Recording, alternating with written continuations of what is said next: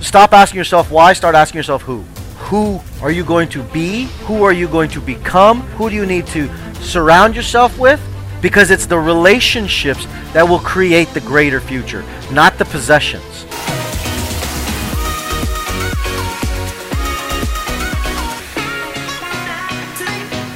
You don't have to choose to grow. Your opportunity to choose growth or not. And if you choose not to, then you will create growth, just not in the areas that you consciously choose. Get that? You'll create it in chaos in other areas, in your health, in your relationships, in your income.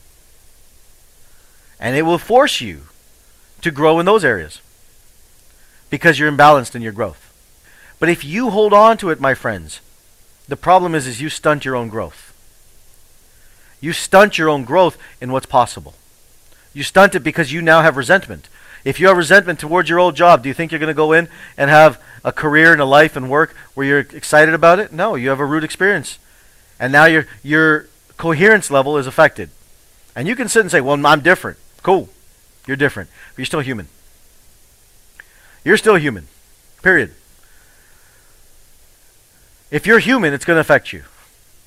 It's not that you could be... I'm no different. I had this happen to me where I was holding on to something and I didn't realize it. And I was like super angry about it. But it was internal. I didn't tell anyone about it. I had this resentment on it. And it was internal. You wouldn't see it on the outside. I'd feel like, hey, on the outside everything was normal. Everything was good. Yeah, I'm fine. But on the inside, you know what? I wasn't sleeping as well. My symptoms were my feedback. I wasn't functioning as normally. I wasn't working out as normal as I did. I just didn't feel like it. I felt kind of depressed. I kind of felt like, what's the point? Kind of felt that way. And I sat there and I remember I went through it and I was like, I gotta figure this out. I gotta change this because I know I'm in my own way. And I couldn't see what it was. I knew exactly, in 10 minutes I knew exactly what it was. But I couldn't see it because I was blind to it. We choose to be blind to it because it makes us feel more comfortable. And then we sit and say, you know what, I don't know what to do. I don't know where to go. I don't have a purpose. I don't have a meaning. I don't have existence. I'm afraid of success. I'm not good enough. I don't have enough money. All the stories we decide to tell ourselves. The stories are the symptoms. The money is the symptoms. Paul, the money is the symptom. The reality is what's going on in here. Your psychology of this resentment is going to dictate where you're headed to. Your resentment of the current position is the first step inside of it. Because it's part of the matter organization of you as an entrepreneur. You have to have that matter in place. You have to have that matter in place. How did I find it? I knew what it was. I looked at the reality. I looked at what was going on. I looked at where I was angry. I knew what it was. Truth be told, I'll tell you exactly what it was. I had a COO that came into my company that threw a lot of chaos into my company. And I was blind in the way that I mismanaged it. I disempowered myself to this organization because they worked for the biggest name in my industry, whose name I won't say, but you know who they are.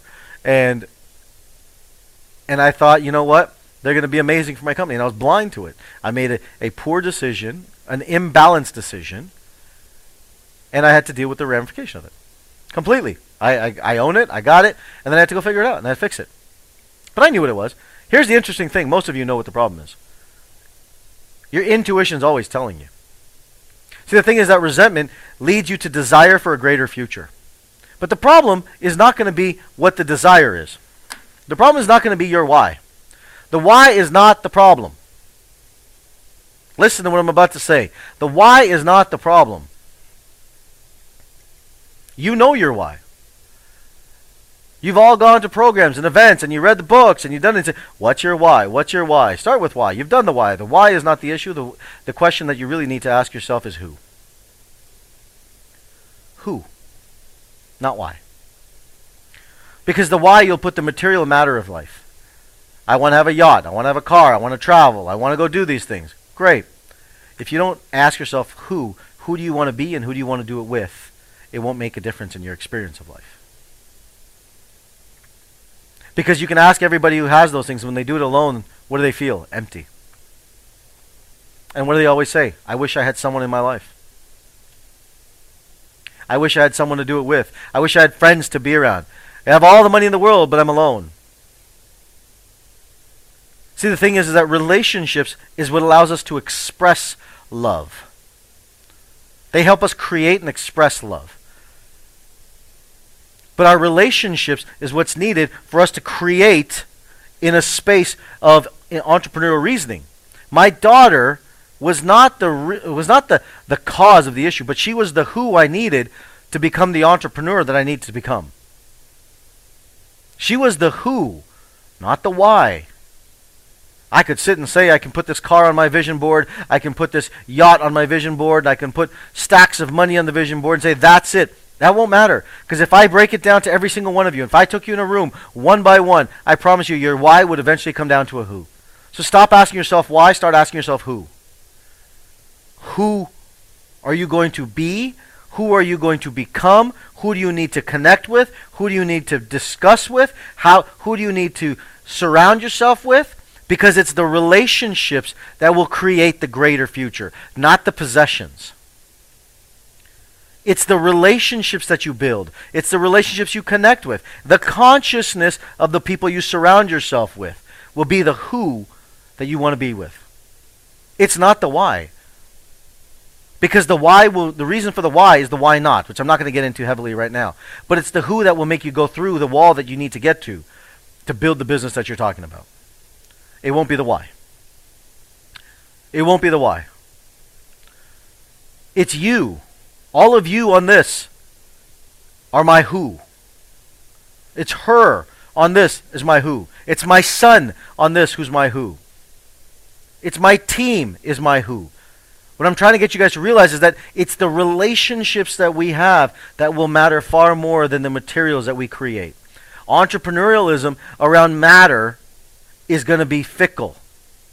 And I share with you, I go to these entrepreneurial meetings all the time, and I feel so empty because they're all about their successes, because success was about matter. But when you look at it from the position of who do I get to connect with? Who do I get to be? Who do I get to surround myself with? How do I get to touch their lives and make a greater impact? Those are the people that you'll change the world with. Who are you going to do it for? Who are you going to create it for? And then you got to increase the frequency.